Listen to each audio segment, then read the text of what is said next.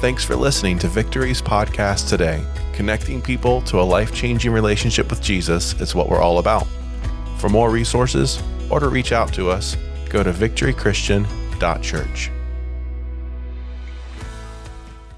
I got to say, this message that I have for you today, I'm really excited to share it because it's something that has kind of been building on my heart for a couple months now, but yet at the same time, it's been an extremely challenging message to put together in a number of different ways. And I feel like there's been some spiritual warfare involved and just some really challenges on my own heart and some technical things that have been a challenge. And, I think that a lot of times when we experience challenges in our life, it's because God is trying to tell us something, and He has something to say, but the devil doesn't want us to hear it. And so I appreciate your patience today and working with me. Hopefully the technical issues will be worked out. I've got some slides I'm going to show you, as well as a video that hopefully will work out. If you're online, hopefully they'll all work well for you today. But I believe God has a word for you today in this. And so I'm just really excited to share. So today's sermon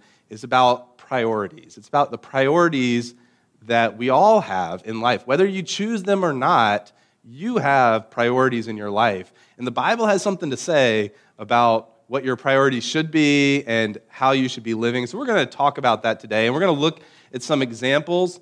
And it's funny because some messages tend to be targeted more towards those who don't have faith in Christ yet. And some messages are more targeted towards those who already believe. And we trust that most of you here at Victory have encountered Christ and are living for Him, and that's awesome. But with this message here, it's really focused on those who do have a relationship with Christ, but it doesn't mean that it's not for you as well. If you have yet to encounter Christ, I encourage you to look at this message and think about what a life with Jesus really means versus living for the world and living for others. It's really about that passage about the narrow road and the wide road, and we're going to hit that a little bit later. But think about, what are your priorities in life? I think we all would like to say, my priority is Jesus, and I'm moving towards Him, especially as believers. That's what we want our priority to be, right? And that's kind of the Sunday school answer, but I want to dig a little deeper, because the fact is, even as a believer, our priorities don't always align with what we would like them to align with, right? I wish every morning I got up and could say, yes, Jesus is my number one priority today. I'm going to spend time with Him. I'm going to spend time in His Word. I'm going to live for Him. I'm not going to sin today. It's going to be a wonderful day filled with the Spirit of God and living for Him. And it's going to be an A+ day, right? I think we all would love to wake up every morning feeling like that and just on fire for Christ, ready to serve Him with our lives. And, that would be awesome. But the fact is, we often mess it up. We are so good at messing it up. And I think we're a lot like little kids in this area, and I'm going to hit that in a second. But I've got a few polls for you. I think polls are really fascinating because polls reveal a little bit about the heart behind how people think. And a few years ago, YouTube started putting some polls on their site. And every time I see a poll, I don't always have a good answer for it, but I at least click one so I can see the results, because I want to know what people are thinking. And so I've got a few quick polls for you today. So let's see if we can get the first one on screen here. And you can be thinking about how you would answer these polls yourself. So let's see. The first one, I don't think I had these in order here. Okay, first one should say, which is the most impressive, right? All right, awesome. So fly to the moon, sail around the world, or climb Mount Everest. All right, go look at the answer. Next one.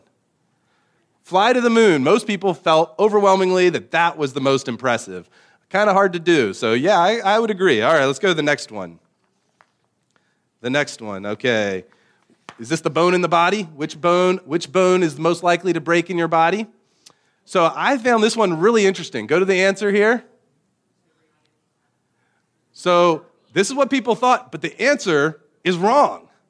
The true answer is the clavicle. The clavicle. And so I think this one's really fascinating because it shows a lot of times people don't know what they're talking about. I mean, let's be real. All right, this next one's not a real poll, but I thought it was pretty funny. Is inflation affecting your family? Yes or no? All right, look at the answer here. Yes is 155%. No is 125%. All right. Yeah, accurate. Yes, accurate. All right, and the last one here. Which poll is most important? Freedom, family, finances, or faith? And we go to the answer here. In just a second. We're getting there. Oh. Do we have the answer?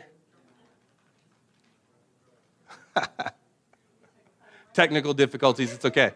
No answer. Okay. Well, the answer that they answered was family was by far number one with close to 50%. Freedom was number two. Faith was number three at like 14%. And finances was last. Now, as believers, we know that priority is a little bit backwards. And honestly, this poll is what got me thinking about this message, about priorities. Because, the world just doesn't get it. The world sees things differently. And I'm not saying any of these things are bad. Family, yeah, that should be a top priority in your life. Freedom, that's a high priority, yeah. Freedom to worship, freedom to live the way that you're called to live. Finances, that's super important. The Bible talks more about money than most other topics. But if we don't have faith as the priority in our life, then we're not living for what is truly important in the eternal. And honestly, if you have family above faith, then your priorities are messed up, and honestly, your family is going to suffer. Because the way that we think things should be done is never as good as the way God has for our lives. I want to give you some examples of how our faith is often looked at by God, I think. The Bible talks about how we are the children of God many times in Scripture. And man, I think having kids is one of the best joys in life. It's a ton of work, but it is such a blessing. But the way kids think is so cool and yet so flawed. They have not figured out their priorities. And, I think in some ways it's cool that God calls us his children. In some ways it's like, man, that's like a little jab. It almost seems like a little insult at times because if you look at how kids think, it's just so unique. Who here has kids? Who's a parent in here? Awesome. We have lots of parents in here. If you're not, you've at least been a kid, so you kind of get it. All right? I'm pretty sure every one of you has been there. So let me give you some examples of my own kids and how their priorities haven't yet been figured out, okay? So little Everly, she's 3, and recently, for about 2 months in a row, she had this idea that every morning at breakfast time, I would ask her, what do you want for breakfast today? And her response was, gummies. I want gummies for breakfast. And I said, no, you can't have gummies for breakfast. We need to eat something healthy for breakfast. The next day, she'd come down and said, what do you want for breakfast? She said, gummies. And eventually, after a few weeks of this, I said, Everly, what in the world makes you think that I am going to give you gummies for breakfast? You need to eat something healthy that's going to make your body grow big and strong. And she said, well, Grammy gave me gummies for breakfast. Of course, Grammy gave gummies for breakfast. And, I said, well, okay, that's fine if Grammy does that, but I want you to eat something healthy and so that you can grow big and strong and you don't feel sick during the day.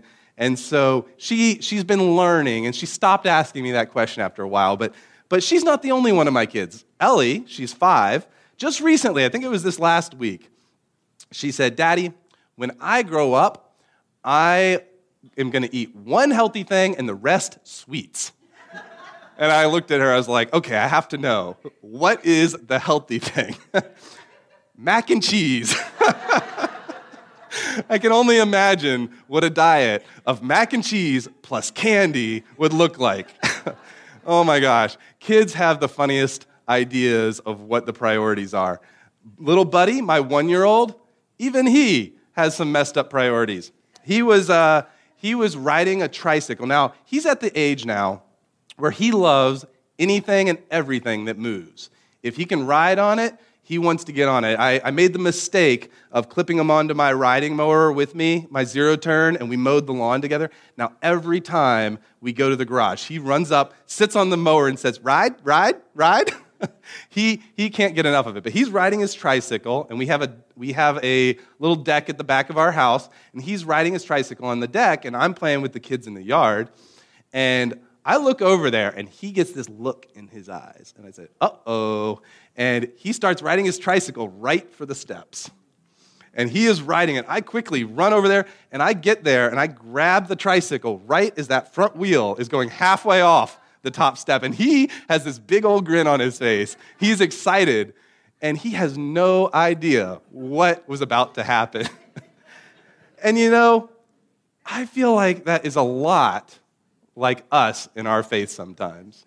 We're having the best time. We think we know what we're doing. We're riding that bike right for the cliff. And, we're going and going, and we are just completely oblivious to what God knows in our life. I want to read you 1 Corinthians 13, 11 through 12. If you can put it on the screen, that'd be awesome. It says, when I was a child, I talked like a child. I thought like a child. I reasoned like a child. When I became a man, I put the ways of childhood behind me. For now we see only a reflection as in a mirror. Then we shall see face to face. Now I know in part, then I shall know fully, even as I am fully known. So there's two parts of this verse.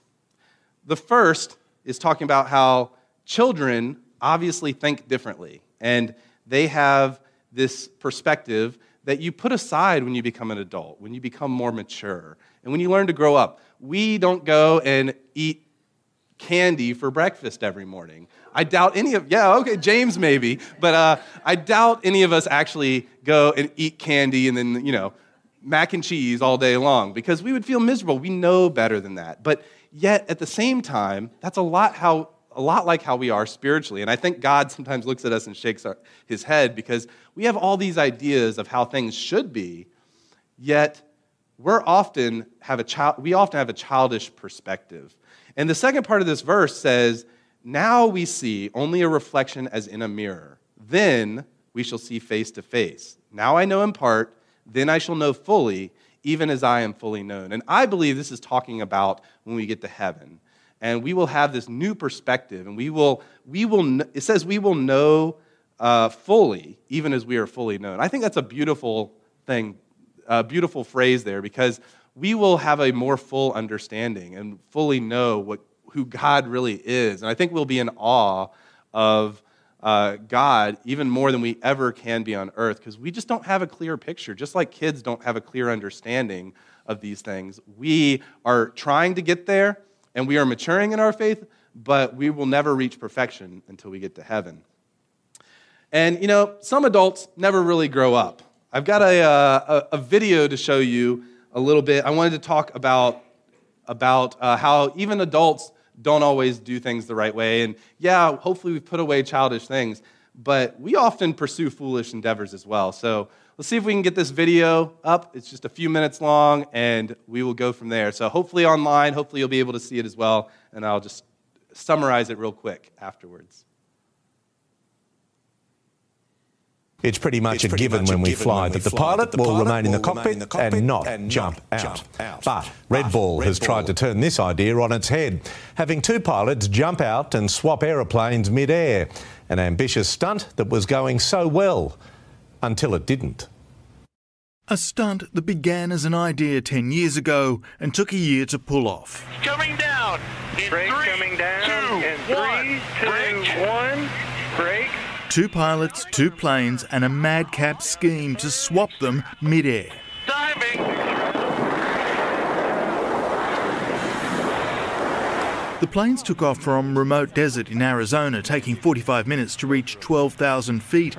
At that point, power was cut and specially designed air brakes were meant to put the single-engine Cessnas into a 90-degree dive, a modified autopilot keeping them on track and slow enough for skydiving pilots to catch up. The two pilots, cousins Luke Akins and Andy Farrington, were then to jump out of their planes and cross over to the other. Luke made it to his. For Andy, though,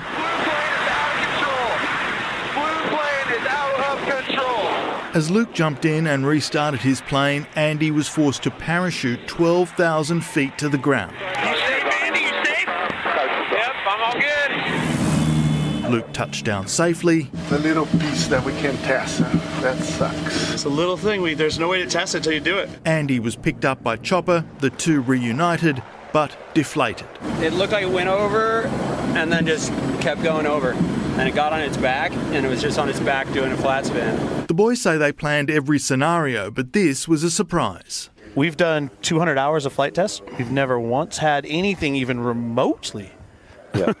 They just go down. The cousin's grandfather was a World War II fighter pilot and started a skydiving school. They'd already done thousands of jumps together when Luke came up with the idea to defy the laws of aviation and physics. We're out here to set some boundaries and break them. You know, the whole idea of this is to do something that somebody's never done before and to push the limit.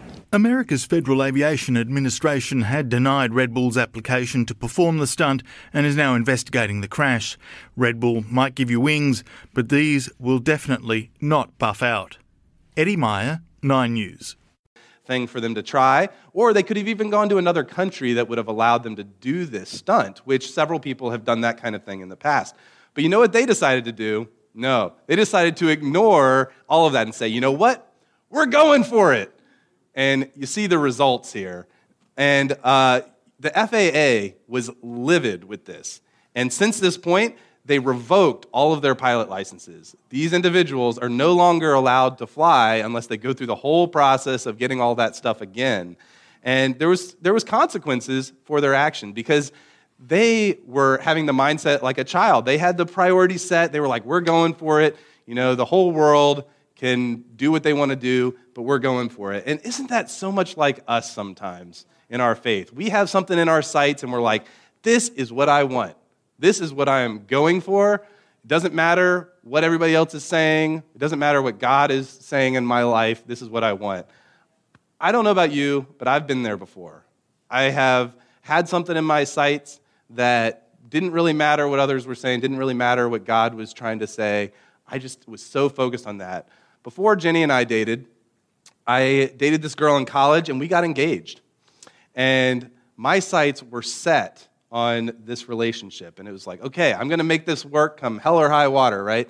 And it became more and more clear that this relationship wasn't the right thing for me in the long run. But it was something I really wanted.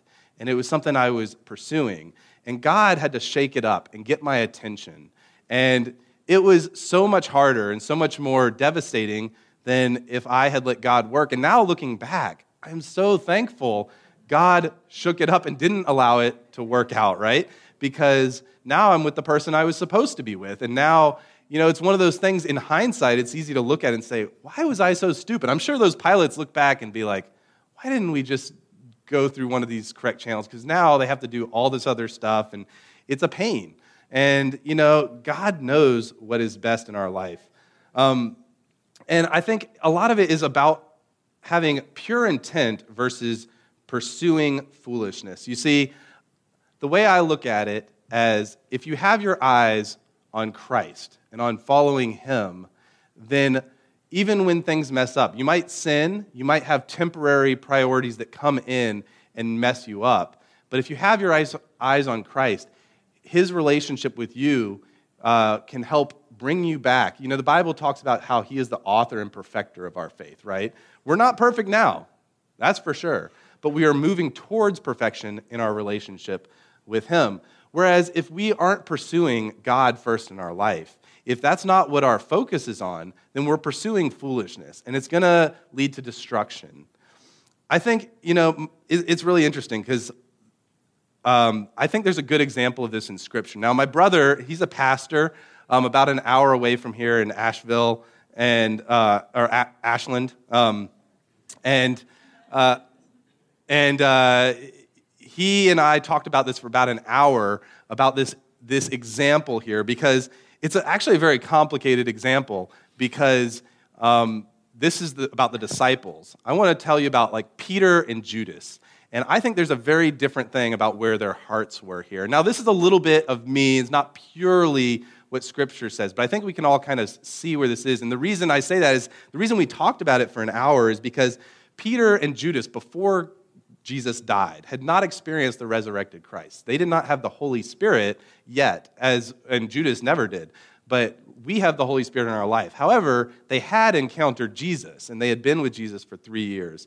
And if we look at that, they had seen Jesus for 3 years. They lived alongside him, and they had very different reactions to who Jesus was. Now, to be clear, both had very flawed understandings of who Jesus was. But Peter decided, I'm all in for Jesus, right?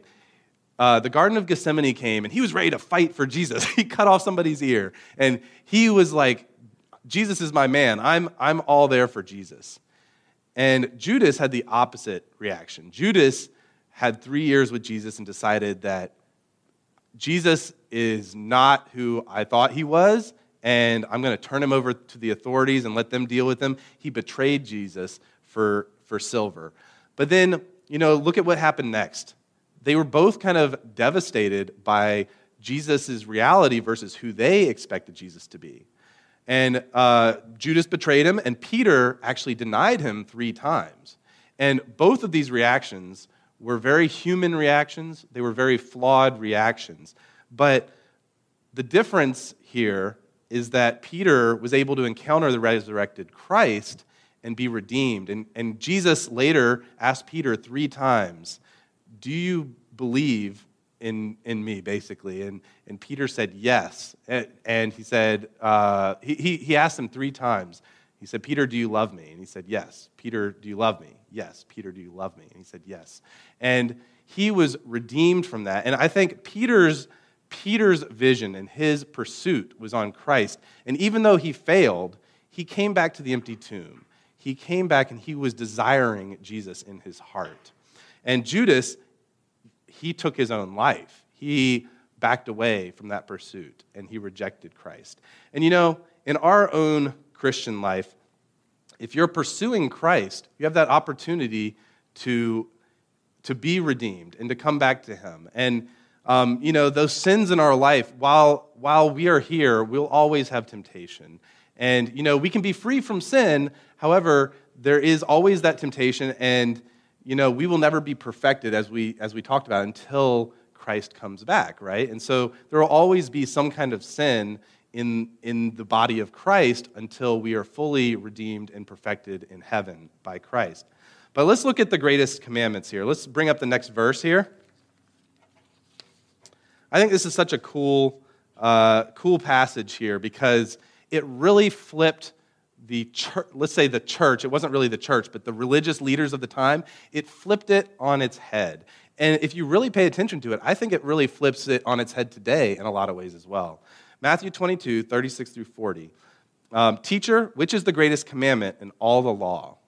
Jesus replied, love the Lord your God with all your heart, with all your soul, and with all your mind. This is the first and greatest commandment. And the second is like it. Love your neighbor as yourself. All the law and the prophets hang on these 2 commandments. Now, this was radical. Why was it radical? Because think about how the religious leaders of the day were going about their lives. They had looked at the Bible, they looked at the law, and they said, these are all the things we have to follow. And if you don't follow these, then you have to go make a sacrifice to be forgiven of these things. Now, we know today that sacrifice was meant to be a symbol of Christ who would come and forever forgive us of our sins. But back then, they didn't have a full understanding of that. They knew it was a symbol, but they didn't really understand that the way that we do today. But you see, on top of those biblical laws, the religious leaders of the day piled all these other laws on top. And they said, okay, well, you can only walk this number of miles on the Sabbath. You can only do this on the Sabbath. You can't do these things.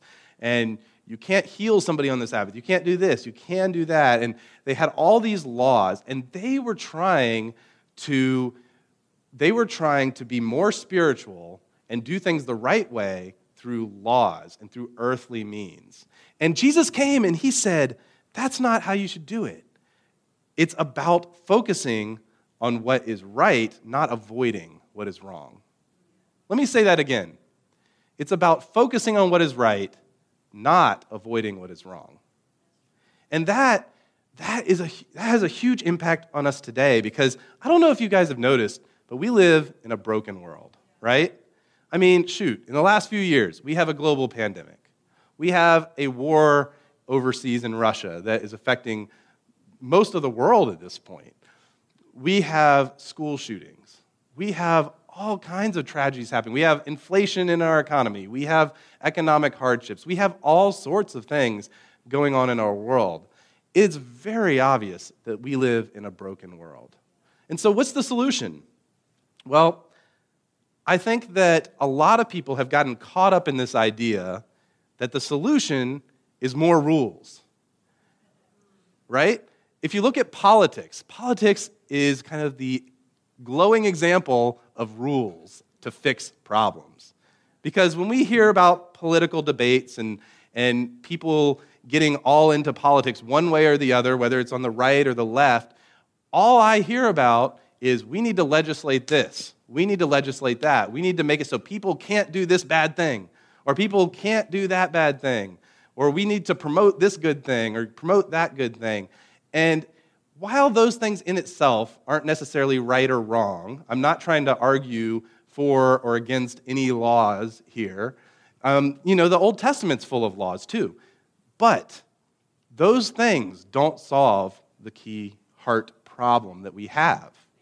The world is broken, and we will never be redeemed as a world through more laws, more rules. It's not going to happen. I'm sorry. That's not the way it's going to work. No matter which party wins the next election, no matter which laws they put into place, we're still going to be broken, guys. We're still going to be broken. But the good news is that God will redeem the world. He is coming back. We know the end. We know that God will redeem the world in the end. And the cool part is that we can be part of that redemption right now, because that is what the Bible's talking about when it's talking about how God is perfecting us in our faith. He's the author and perfecter of our faith. He is redeeming the world one at a time through us today. And we know that it's never going to get to be a perfect place until God redeems the whole world, right?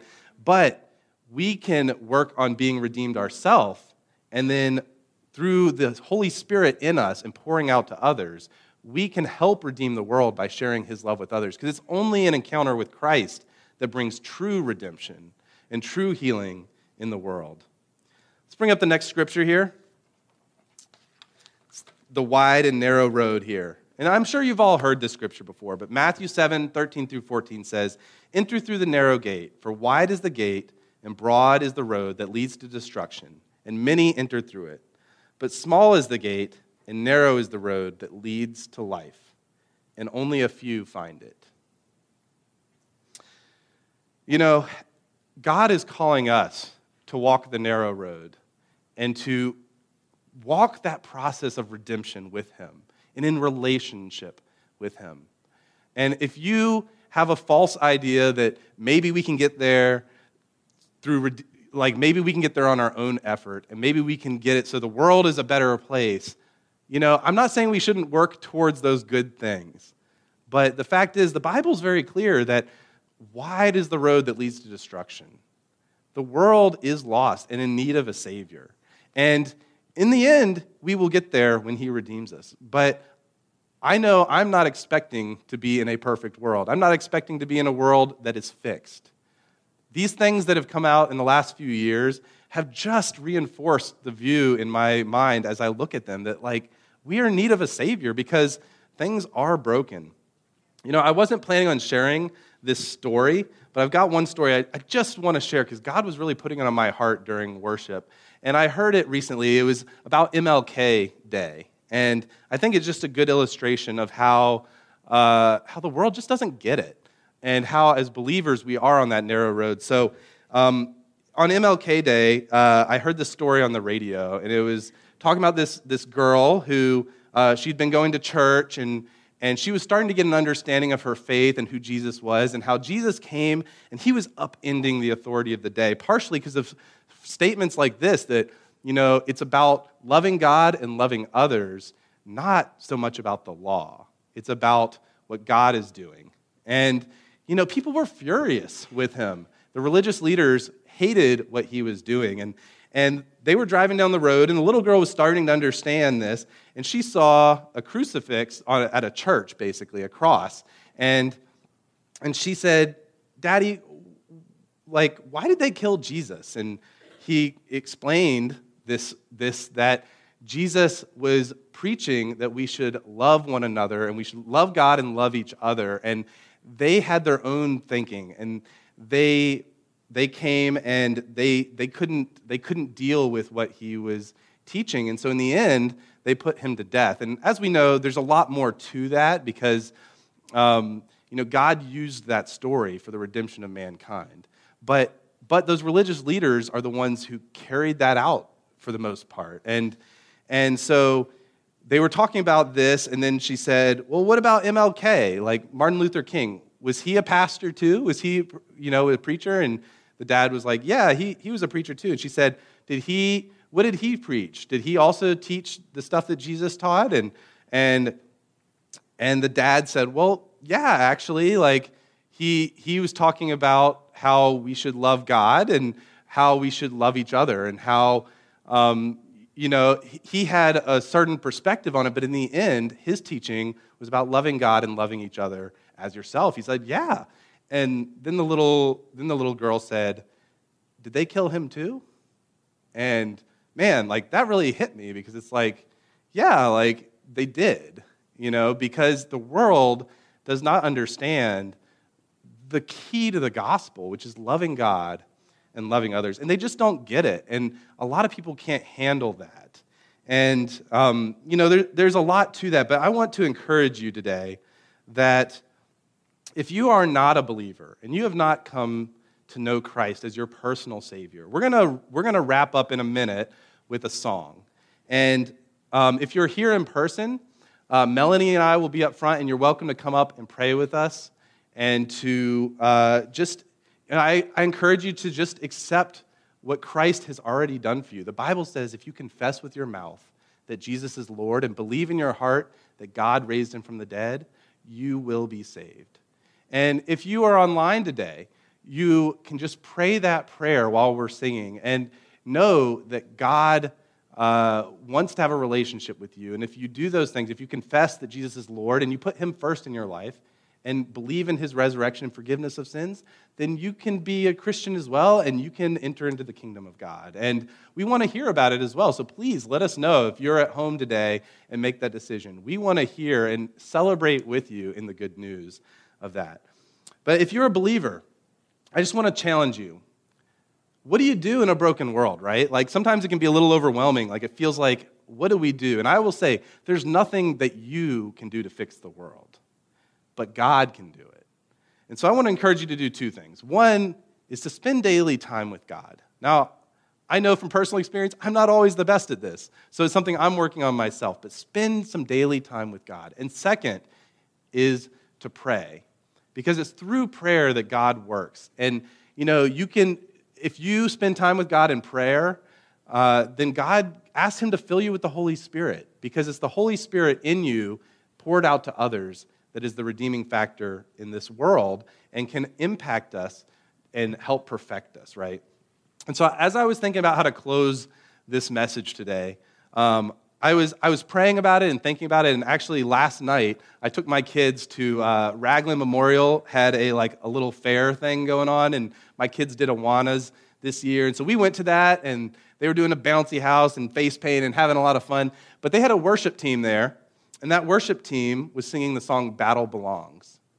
And I thought the words to this song were really sticking out to me, and they were really hitting me, and I felt like this is the perfect way to end. So in just a second, you guys can come up. I'm going to have the worship team sing this song, but I want to read you the lyrics real quick before we sing the song, because I think it's a really powerful way to look at how do we fight the darkness in the world? How do we combat the broken world today? And it's not through our strength. It's Christ that does it. So let me read the first part of this song, and then we'll go ahead and sing it to close this out today. It says, when all I see is the battle, you see my victory. When all I see is the mountain, you see a mountain moved. And as I walk through the shadow, your love surrounds me. There is nothing to fear now, for I am safe with you. So when I fight, I'll fight on my knees. With my hands lifted high, O God, the battle belongs to you. And every fear I lay at your feet. I'll sing through the night, O God, the battle belongs to you. And if you are for me, who can be against me? For Jesus, there is nothing impossible for you. When all I see are the ashes, you see the beauty. Thank you, God. When all I see is a cross, God, you see the empty tomb. Thanks again for listening. If you'd like to connect with us, or if you'd like to know how you can give, go to victorychristian.church.